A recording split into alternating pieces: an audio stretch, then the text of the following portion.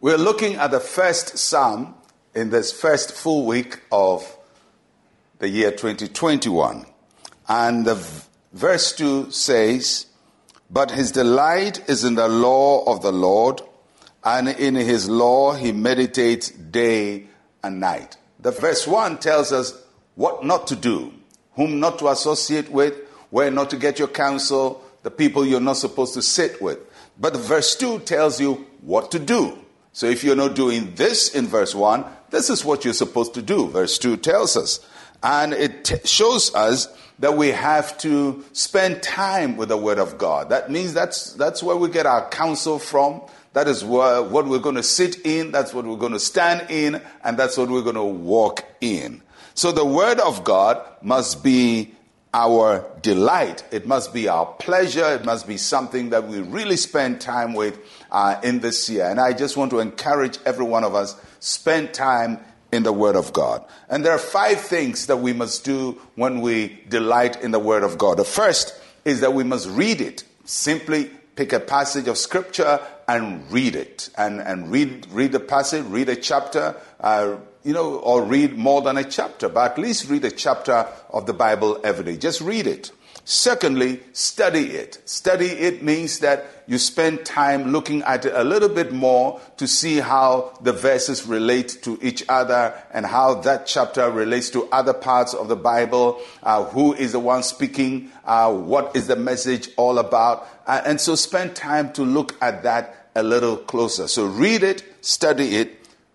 Third, think it.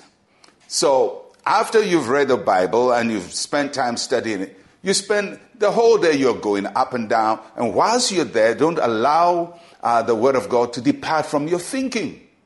So you may be working on your job, but briefly reflect on what you heard from the Word of God or what you read. Or probably you're driving in your car, going to work, and your mind replays the Word of God that you have heard or read that day. So we must read it, we must study it, and we must think it.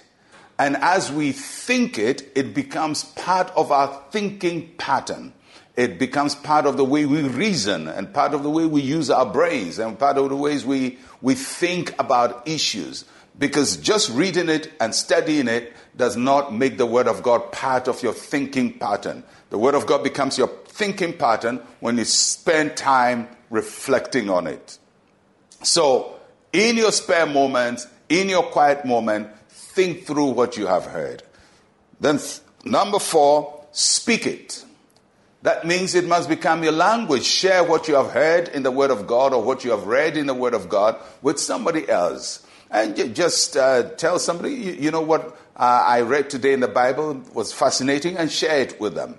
And when you are faced with a situation, just see how what you have learned in the Word of God affects what you say and how you address a situation you are faced with. So you're reading it, you study it, you think it, you speak it, and the last one, probably the most important, you do it. Because if we only hear the Word of God, read the Word of God, and don't do it, the Bible says we are like a man who looks at a mirror and forgets how he looks like. So you don't want to forget the Word of God. And the way not to forget something is to do it.